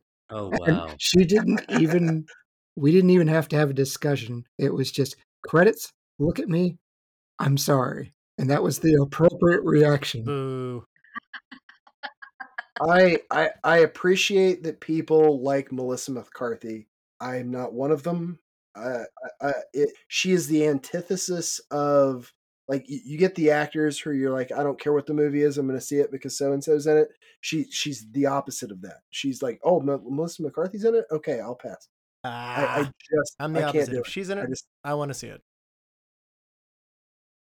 I think this is a great time.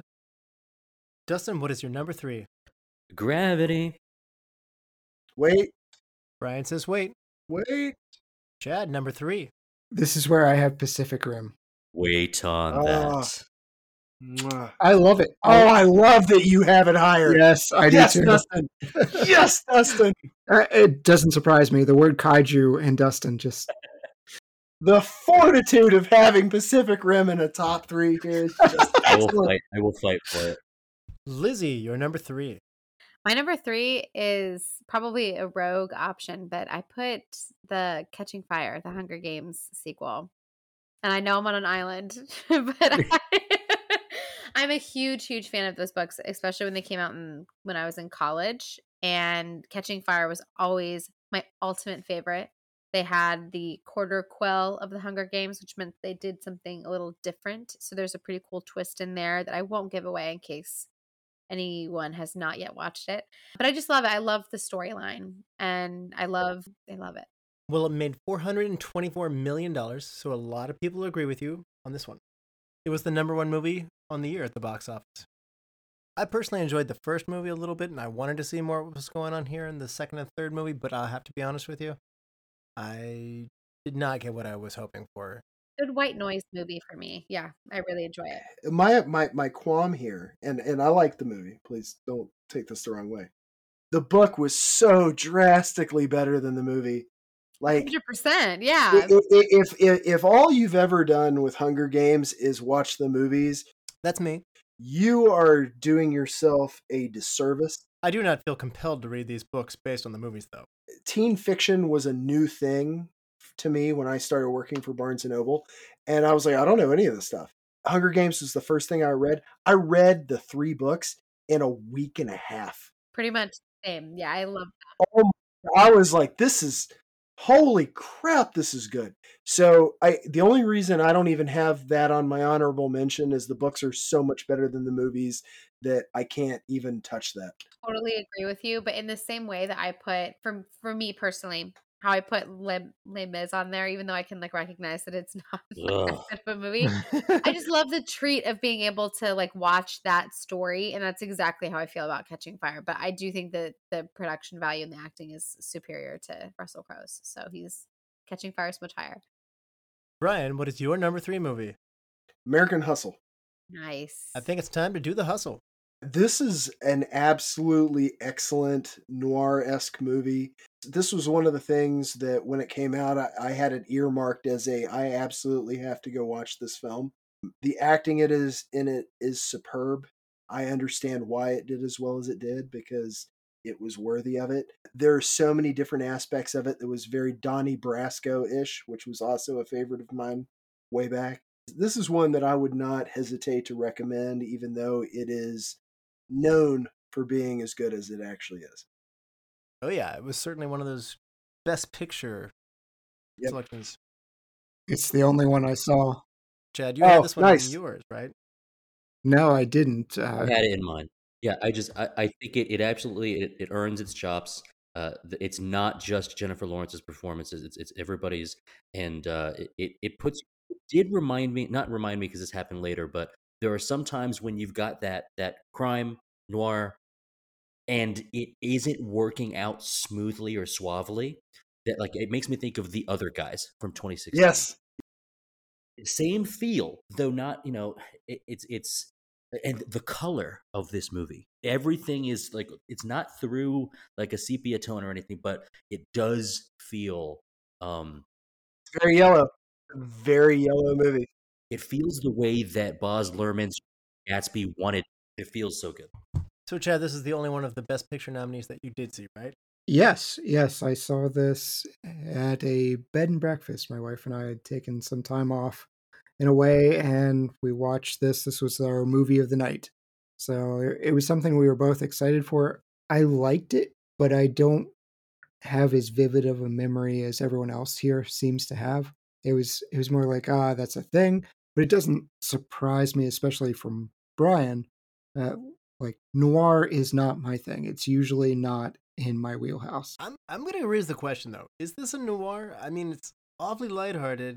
I called it There's noir-esque. a lot of humor. There's an ending that resolves in a certain way that isn't very noir-like. It's a crime movie, no doubt. There's humor, there's levity to it. I don't think it has all the elements that it takes to be a noir, personally. I would call it noir-esque.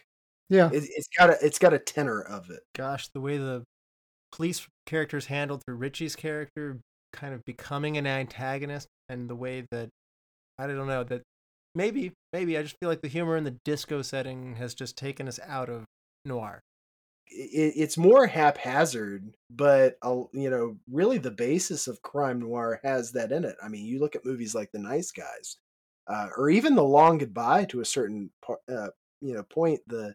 There's a goofiness that almost happens in that gumshoe Yeah. piece, and I would say that humor in a fashion, even if it's off kilter or a little darker, it actually embodies noir in a way. Yeah, the absurdity of everyday interactions is where the humor comes from, not the absurdity of like a Dumb and Dumber type romp.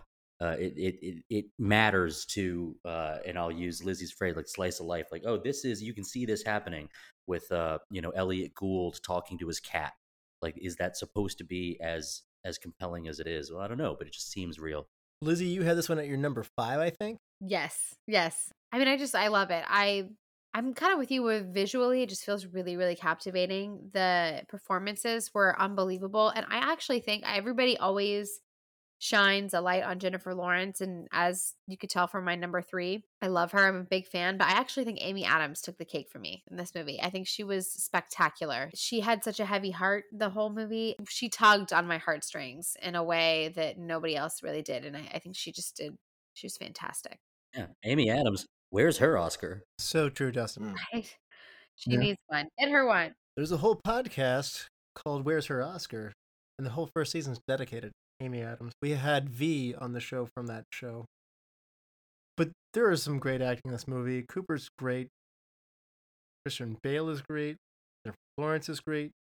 You got De Niro in this thing. Louis C.K. is valuable in his limited role. I mean, there's a weighty cachet of actors here that deliver, and it's told well.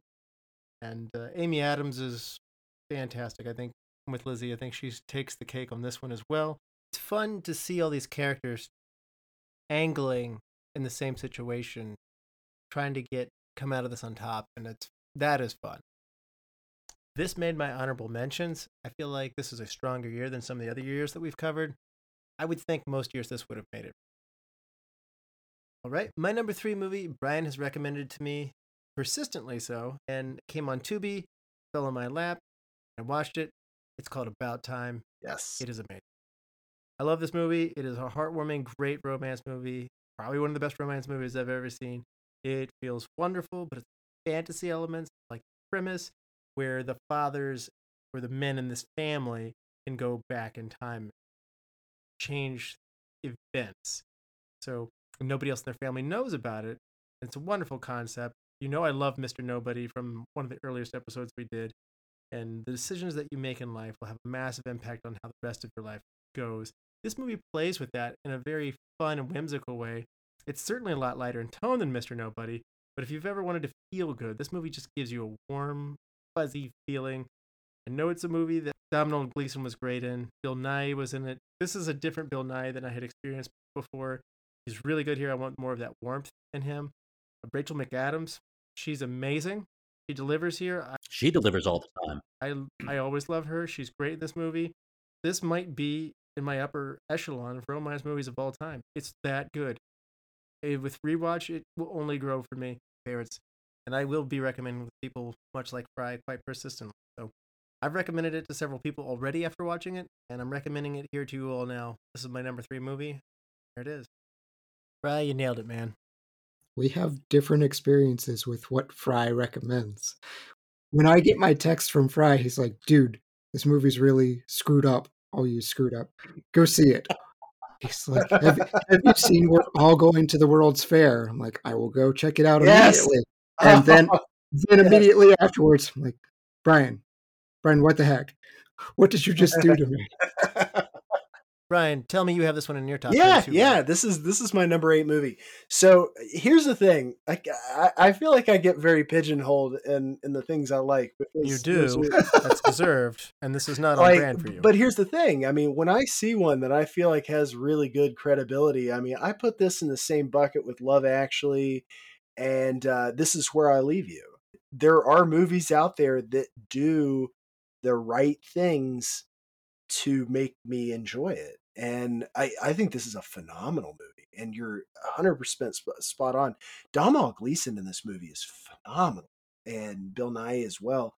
And like, I remember watching this and being like, this is correctly done. And I'm not alone. And so, yeah, I definitely spread the love when I see, stuff that this is one of those movies that if Jess hadn't already watched this with me, I would subtly bring it up for brownie points, being like offering up this, like, here's this thing that isn't at all like I usually make you watch. And then she's like, oh, and I'm like, yeah, but 100%, this movie's fantastic. And if you want more of this from me and you haven't seen it yet, watch This Is Where I Leave You. Well, I may take you up on that because your recommendation for this one was great. I had it even higher than you did on this one, so thank you, Bryan. Well, now on to the number 2 round. Why don't you start us off, Dustin? Pacific Rim. Yes. I love Pacific Rim. Giant robots versus giant monsters. It's giant robots versus giant monsters. The world has moved on to where we know giant monsters are a threat, and so the entire world builds giant robots to go out into the ocean and fight them. It's incredible. There's one big issue with this movie. This movie should have been like the 3rd movie in a big series of this. They jumped the gun, and they got to the point where the crisis had gotten too big. This was the 3rd Avengers movie. This was the 3rd Transformers movie. We should have gotten comic books or TV show about what it was like when this crisis first hit Earth. Because Pacific Rim 2, I refused to see. Here it was bad. I watched it. It was not great. It's fine. Pacific Rim is one of the few movies in my entire life that I've seen in theaters twice. And I needed to see it on the big screen. It's incredible. And Bryan, you were kind of joking earlier, but like, yes, I am the guy that says, put this above all of the Oscar winners. This is what I want. Oh my God, this was such an entertaining movie. This is a movie that I will put on while I'm working out, specifically on a treadmill or an elliptical, because you're doing the robot moves as you're doing it, and you're just like, yeah, let's go. We're about to fight a giant monster. Yeah. Dude, this movie is so much fun. I remember leaving the theaters and being like, random guy on the street, watch Pacific Rim. Random guy I don't like. Purge. Going to the bar. Yeah.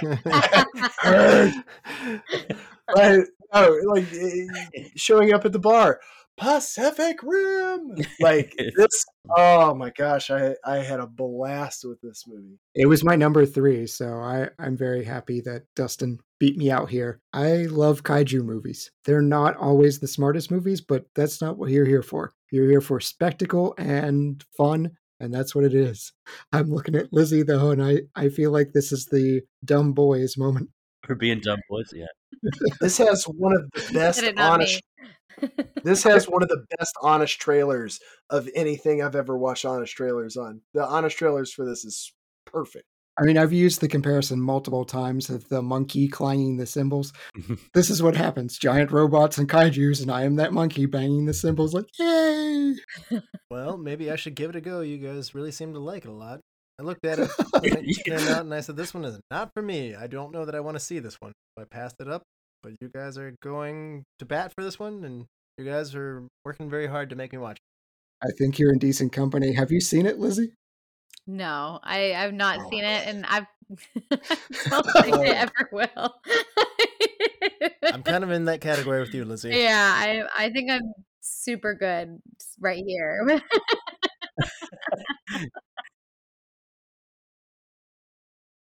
I've watched a lot of 2013 movies to cram for this ep. This one wasn't on my next 20 movies, I think I was going to say, from 2013, so... All right, Chad, let's move forward. What's your number 2 movie? So I am bringing up Brian's wife's favorite movie. I've watched it with them, Evil Dead from 2013. Oh yeah, Nice. this is a good remake, by the way. It was a good one. Oh my goodness. I went into this movie not expecting anything because you don't have Bruce Campbell really. Jane Levy is carrying this, and it is gory, it is gross, it is frightening at times, and it solidifies Evil Dead as probably the most consistent franchise in all of horror. There isn't a single bad movie. But I did watch this with Brian and his wife, and she has a thing about wet hair. There's a lot of blood, there's a lot of wet hair and creepiness, but fantastic movie. The new one that was out this year, I loved as well. If you like chainsaws, this movie's for you. Oh my goodness, yes, you've got to have it. I mean, if you're familiar with Evil Dead, you know what you're gonna get. Well, I have to say though, I watched this one before I watched the original one. This is my introduction to the franchise. This is honest with you. This is for a remake. This is especially good. Maybe it's because I saw this one first. But Chad, you came over to my house. You said we got to watch this, and I was really, really surprised. It surprised me. It's a fun horror movie. It's well done. I'm not normally a gore fest guy, but it's just well enough done that it's scary. It's a good time. Lizzie, you're cooler on this. Yes, I'm not a fan of Evil. Now, I should say I really respect Evil Dead. Like, I really truly do. Like, there are some movies that I don't like that I'm like Haunting in Connecticut too, Ghosts in Georgia, where I'm like, you're trash. And that is not why I did. That is not why I dislike Evil Dead. I really truly have a lot of respect for the franchise. And I completely get why it is a lot of people's cup of tea. For me, I just don't like the super over the top gore. Like that just human suffering element of it is really hard for me to get by. But I have seen this movie and I did enjoy it. I did look away, when they start bringing out like the turkey carving knife, like the electronic knife. I'm like, no, I'm good. You can just tell me what happens. But I mean, all in all, it is a really, really good movie and it's solid. And I totally get why the people who are major Evil Dead fans got behind this remake because it's solid. All right. Well, Lizzie, what is your number 2 movie? I'm so eager to see if you guys have ever seen this movie before, but it's Saving Mr. Banks. Yes, very good. Yeah, I have not seen it, but I would like to. Yes, I have seen it. Oh my gosh, I love this movie so much. It's Tom Hanks plays Walt Disney and he wants to buy the rights to Mary Poppins. So he goes to and all of their names are blanking on me, but she plays the author of Mary Poppins and she is not a fan of Disney whatsoever because he's just all animation and fairy tales and happy endings. And she's so worried that Walt is not going to do right by Mary Poppins. And so are you talking about P.L. Travers? The author, P.L. Travers, or Emma Thompson, the Emma actress? Thompson. Emma Okay. Thompson. Yeah, she's like so spectacular. Thank you, Emma Thompson. She's like just so lovely and vulnerable, and it's just I love it so much. And so it's just you're basically watching Walt court P.L. Travers in a sense to get the rights to Mary Poppins. And the MVP of that movie is Paul Giamatti, in my opinion. It is just he plays this like very sweet driver for P.L. Travers, and they end up forming this friendship that just brings me to tears. It's just very sweet, quiet movie, but it is one worth watching. Like it will touch your heart. Yeah, you get Simon Helberg, who's Howard Wolowitz in Big Bang Theory. He's one of the musicians in that. Yeah. Oh, it's so good. I mean, there's just so much to say about the movie that I can't without spoiling it, but it's lovely. That's the best way Yes. to put it. It's a lovely movie. But definitely a twist because P.L. Travers hated Mary Poppins. She did not cry out tears of joy. She cried tears of anger. She hates Walt Disney. Yeah. Well, I need to get to this one for sure. So, Bryan, what is your number 2 movie? I went with Dallas Buyers Club here. I bent under the weight of just performance excellence. I was riding a high. Matthew McConaughey really just destroying the world. This is an apex for his acting ability. I probably owe McConaughey an apology because he was probably one of my most hated actors of the early 2000s. And man, as soon as he made his money, did he change my mind. After Ghost of Girlfriends Past almost made him quit. I didn't even think I really wanted to watch this movie. I kind of made myself watch it given its accolades that it got, and I'm glad I pushed myself to watch it. It's not a fun movie. It's a heavy subject. It's one of those emotional movies that forces you to confront a really difficult situation, a difficult subject that you may want to turn your head away from. And it's just one of those movies where there's a lot of emotion that's conveyed incredibly well. It's a very well made movie. It's not a fun movie. I said that's why I didn't make my list. It's not really rewatchable either. Yeah, that's a good point. But I have nothing but respect for it. Particularly for the performances from McConaughey and Leto. They did just an amazing job. Jennifer Garner's in it too. Oh, stop it. He's good. He does a good job. I mean, he's a good actor. Just deal with it. And he proved it here. Jennifer Garner's in it too. She did a great job. I mean, it's an important issue that I really didn't know much about the topic. And it's a story worth capturing here. And because of this movie, I think it will be remembered. Agreed. Sad.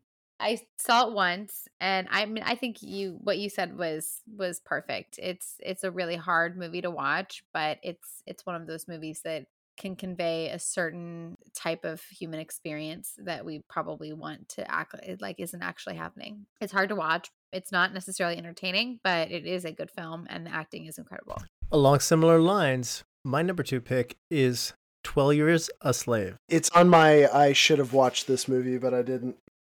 This was a phenomenal movie. Its acting is amazing in this. The emotions are strong. I mean, slavery is a heavy subject. We visited before in movies, but I think this is one of those very compelling moments that is just like I said with Bryan and Dallas Buyers Club. It's part of the history. It's an ugly truth that's hard to confront. And it's about a man who's taken from his home, fooled, tricked by a human trafficking situation where he was a free man in the north and he's taken back down south as a slave and sold into slavery, as the movie implies, for 12 years. It says it right there in the title. It's a lot to endure. He plays dumb. He's an educated man, and to stay alive, he plays dumb. To get through this, Fassbender plays a great villain in this. I can't say enough about this one. It just shows you the power of education and freedom. It's one of those ones that you should probably see in a history class. It's great acting. It captures a really difficult place in humanity. And boy, what a great movie. It's just outstanding. 5 stars. I cannot say enough about it. It deserves all the praise that it got. It's not as bleak as Dallas Buyers Club. There's more hope and inspiration in it. The word I'm looking for is just uplifting in the end. It goes through a lot, but it also comes out the other side for you. So this is probably the heaviest I've gone in my top 5 for, Oscar nod films. And I understand that American Hustle isn't a heavy film, nor is Wolf of Wall Street for that matter. But I will say that the Academy got it more right than wrong this year. I had 3 Oscar movies in my top 10. This Same. one is definitely at the top of the Oscars list for me. Dustin, your number one movie from 2013. Her. I love it. We get to the final round. This is a unique pick. No one else had this one. This is an ambitious movie. When I saw this movie in theaters, I walked out and I said to my girlfriend, "This is the best movie I've ever seen in theaters." Wow. I was openly weeping. I felt harder than I'd ever felt before for emotion on screen through solo performances almost exclusively. You do get some small ensembles, but it was so powerful with Joaquin Phoenix and Scarlett Johansson, and we have several others. Amy Adams. Not out of the Fisher, yes. The idea is the thing that stuck with me for so long is that this is also the best original screenplay winner, which I have gone on record several times to say I believe this is the most impressive Oscar. And you guys may not agree with me, but that's the one I always feel like that I like. Best original screenplay is I put that one on a pedestal, and I've felt so much from it, just images from it, that I've actually refused to rewatch it. It's the feeling that I got from seeing it the first time. I'm worried I won't have it again. So I get to hold on to that feeling I had when I saw it. And so it's kind of funny that I do this immediately after Pacific Rim, which I saw a bunch. That this one is like this. It's like this first time that you have like mint chocolate chip ice cream, and you feel like this is something that I can hold on to. I'm not saying I'll never watch it again, but for 10 years, I've just held that memory of this is something really, really special. And if you haven't seen it, listeners, I'm not going to tell you about it. Just watch it. Yeah, that's fair. It's an emotional, very thought-provoking, challenging movie. It's on my should have seen list. It's actually number 2 on my should have seen list. I had no interest, but that was beautiful, and now I'm a little tempted. Yeah, watch it. Watch it with your wife. Watch it with your husband. Aw. It's something. It's something that is. It's not something that will make you like look at one another and relish what you have. It's something that will make you both feel really hard at the same time, and that is. It's the whole theater. There was a pressure in the room, and it's something special. I've never encountered it before. I thought it was really something. Dustin, what a strong endorsement for going to the theaters and actually having a theater experience. That's true. Yeah. Chad, number one movie from 2013. Spooky man likes spooky stuff. The Conjuring. Me too. Wait for it. No, I'm kidding. It's my number one movie too. Oh, Oh, Yes. wow. I have such a unique relationship with this film because I didn't like it the first time I saw it. It was a movie that I caught with a terrible mood. I was in a bad mood. And Russell pestered me over and over again of like, you should like this. Why don't you like this movie? And he was just downright annoying about it. So I begrudgingly said, fine, I'll rewatch this movie. Now it's one of my favorite movies of all time. It's a 5-star horror. You can catch a horror movie on a bad day and not be in a mood for it. The performances are wonderful. The universe it spawned has been interesting. Mixed reviews. The Nun has not been great, but particularly Vera Farmiga, she's wonderful. There are some great scares, and to be rated R while being a clean movie, just due to the fact that it's that frightening, that's an impressive claim to fame. Read. I feel like that was the movie that I saw it in theaters for the first time. And I remember seeing a long string of movies that were scary, like categorized as scary. However, I didn't really feel scared. Like Saw, during this time was kind of in its surge, and Evil Dead, and it's these movies that I appreciate that they're a part of the horror family, but I don't find them frightening.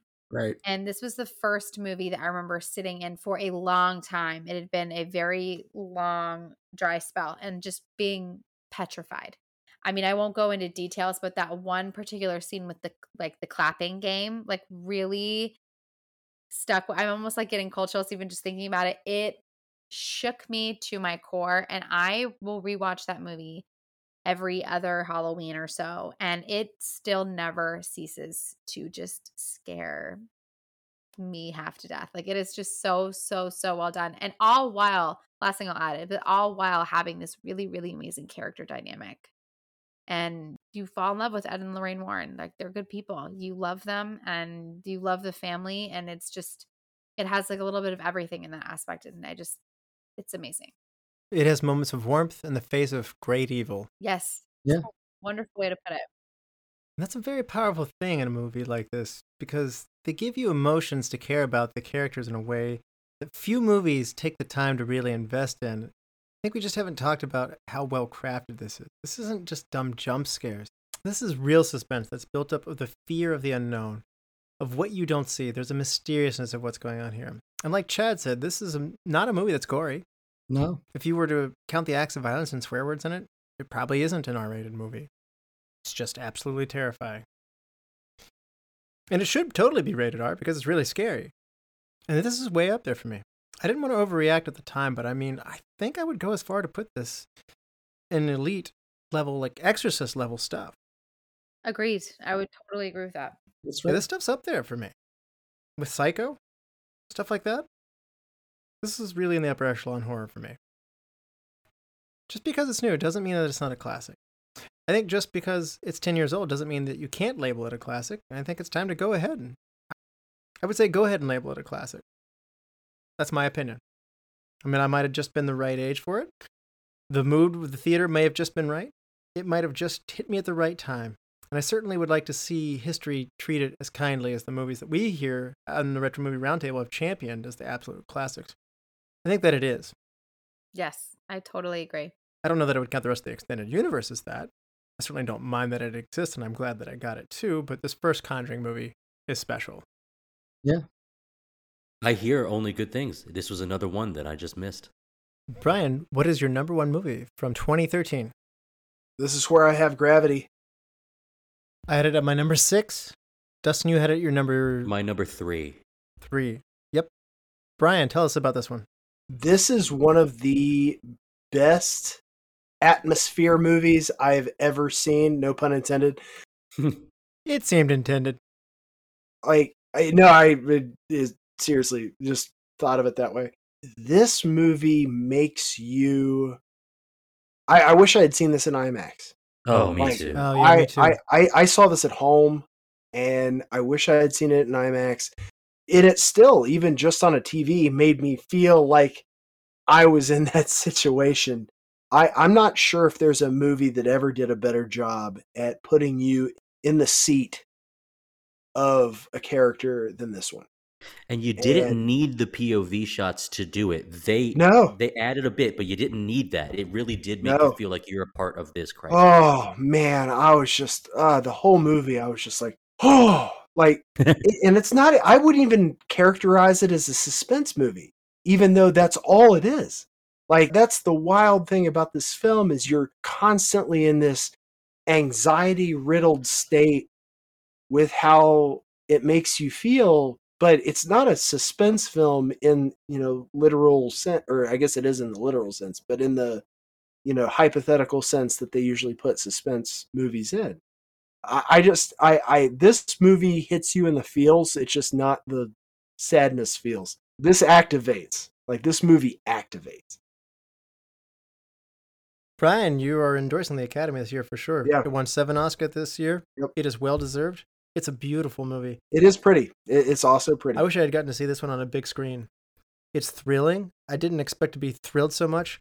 I hate to say whatever the Academy Award nominates, I don't, especially if in space. I figure it's not going to be exciting. It's going to be a slow dialogue-driven drama-based movie. And that's not what this movie is. It's a thrill ride. It's exciting, and it's also a human dimension, emotionally touching movie as well. Yeah. Yeah, it really does kind of activate. God, what's a great way to put it? Is your body reacts to this movie, and there's something there's two things about it that I would want to mention, because otherwise I think you described it really well. Is that it's probably one of George Clooney's least favorite roles for me, because he matters, but we know that this movie is about Dr. Ryan Brown. I can't remember her name. We Sandra know Bullock? that it's about her. Yeah, but her character's name is Dr. Ryan something. And then the second thing is this is a tight 90. And you don't expect a movie of this scale to be feature length, an hour 30 minutes. I'm now That makes this interested. really special. Yeah, it's so good, Chad.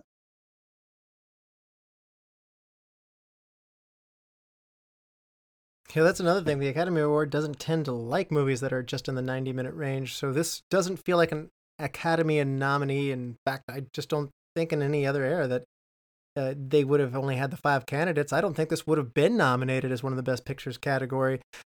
Well, they do a lot with a little. Yes, they do. And it's a great time.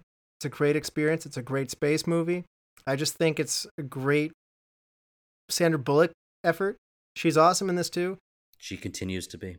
Yes, absolutely. Right up there with Miss Congeniality. If only there was a podcast that covered this movie. All right. Well, there you have it. There are some honorable mentions that you might want to throw out there. Let's start with you. We'll go in reverse order this time. Bryan, give me some honorable mentions. I'm going to run down these real quick because my number 11 or my number 1 honorable mention has already been talked about with Now You See Me. Warm Bodies. Yes! Old Yes. Boy. Josh Brolin's remake of Old Boy was excellent. 47 Ronin. Kick-Ass 2. Star Trek Into Darkness. Two Guns, which will be a dealer's choice at some point. I've got to make you guys watch it. It's hilarious. Gangster Squad. The East. And Harlock Space Pirate. All right, Chad, honorable mentions. Yeah, Warm Bodies was my zombie movie for Lizzie. It's Romeo and Juliet with zombies. I've seen that, actually. But I go with Oculus. Mike Flanagan is very hot right now. Follow the House of Usher. Go see this. Karen Gillan's great. Also, she's a pretty lady. Yeah, I love the concept of brother getting out of a psych ward only for his sister to be like, let's revisit childhood trauma. So that's where they go. Lizzie, honorable mentions. Oh, Oculus was so good. I have The Secret Life of Walter Mitty. Now, I only saw this movie from a podcast episode that we did, but I really liked it. I thought it was so darling and sweet. I know Chad. I'm so glad you liked it because that was going to be a miserable podcast. Lizzie, were you not on the episode? I thought it was so cute. She was, thankfully. She saved it. Oh, okay, because I wasn't on it and I like it. Oh, I thought it was so good. That, to me, that's like another, like, I mean, obviously it's slice of life just in the aspect that you're just dealing with this like sweet, simple guy. And it's a beautiful movie as well, by the way. Yes, it is. Gorgeous. Gorgeous. And it's like a coming of age tale for an adult. It's really, really beautifully well done. And then also I put Mama. That was a movie that I kind of enjoyed. Jessica Chastain, like her first little whack at it. It was like cozy horror is how I would have described that movie. Not really that scary, but just thrilling enough that if I'm folding laundry, I'm still going to be captivated. Frye, you're a Chastain head, aren't you? I am. Yeah. Big fan. I am as well. Yep. Zero Dark 30. I mean, just about everything she's in. Molly's Game, Tammy, Eyes of Tammy Faye, Most Violent Year, Tree of Life. My favorite, though, is Zero Dark 30. Go watch. Dark 30. She's always great. All right, Dustin, honorable mentions. Man of Steel, put Henry Cavill on my radar, who I think is great in everything he does, although I didn't like the movie. The Great Gatsby, I didn't like. These are honorable mentions. I want to mention that I didn't like them. I actually think The Great Gatsby is bad. No, I think it's bad in particular. It's a mishmash of scenes. It shouldn't have gotten any accolades. I am an apologist for Iron Man 3. I thought it was fun. No children. There was a child and you're defending this movie? I don't think it's good, but I don't think it's as bad as people think. And then finally, I just wanted to say, as part of my honorable mentions, Grand Theft Auto 5, Assassin's Creed Black Flag, and BioShock Infinite. This might have been one of the strongest years for video games ever. So those are real big heavy hitters. And I'm not even a Grand Theft Auto guy. That's 10 years worth of Rockstar getting out of that. And BioShock Infinite has a plot that rivals any movie. Very, very good. I'll also say one thing on this, since we've been talking about the feels. I have never in my entire life cried at the ending of a video game until Assassin's Creed Black Flag. Yeah.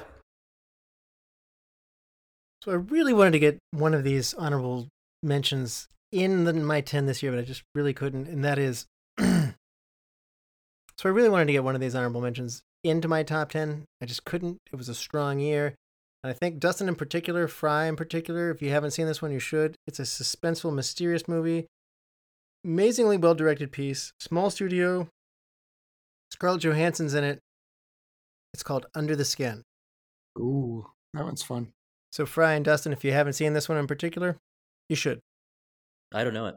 It's very well made and it's outstanding. It's the kind of movie I don't want to give too much away. Yeah. I also enjoyed Star Trek Into Darkness. Oblivion. I had American Hustle on mine as well. And Nebraska's another one of those that I mentioned as well. Black and white movie, but very worthwhile. So that was 2013 in a nutshell. Well, I had so much fun here with these guys. What are we going to do next week? Can somebody help me pick a movie for next week?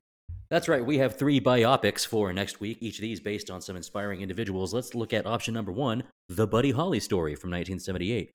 The story of the life and career of the early rock and roll singer from his meteoric rise to stardom to his marriage and untimely death. Option number 2, Moneyball, 2011, made some of ours best of 2011's list. Oakland A's general manager Billy Beane's successful attempt to assemble a baseball team on a lean budget by employing computer-generated analysis to acquire new players. Or option number 3, Breaker Morant from 1980. 3 Australian lieutenants are court-martialed for executing prisoners as a way of deflecting attention from war crimes committed by their superior officers. What's it going to be? Well, Transformers wasn't much of a Veterans Day special, so let's do a military one and one I haven't seen that I would like to. Breaker Morant.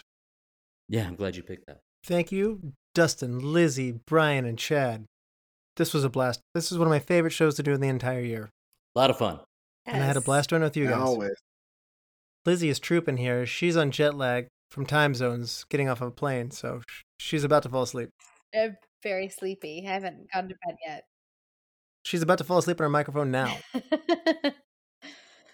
As always, thank you all the Lords, ladies, and knights to the Retro Movie Roundtable. We invite you to reach out to us. We want to hear from you. So subscribe, rate, and review to us on Apple Podcasts, Spotify, Google Podcasts, Stitcher, wherever you get your podcasts. Subscribe on our YouTube channel. Give us a like on Facebook. Follow us on Instagram and Twitter at @movie_retro. Email us at retromovieroundtable@yahoo.com. And producing and providing this podcast is fun, but not free. So we invite you to support the show at our Patreon page at www.patreon.com/Retro Movie Roundtable.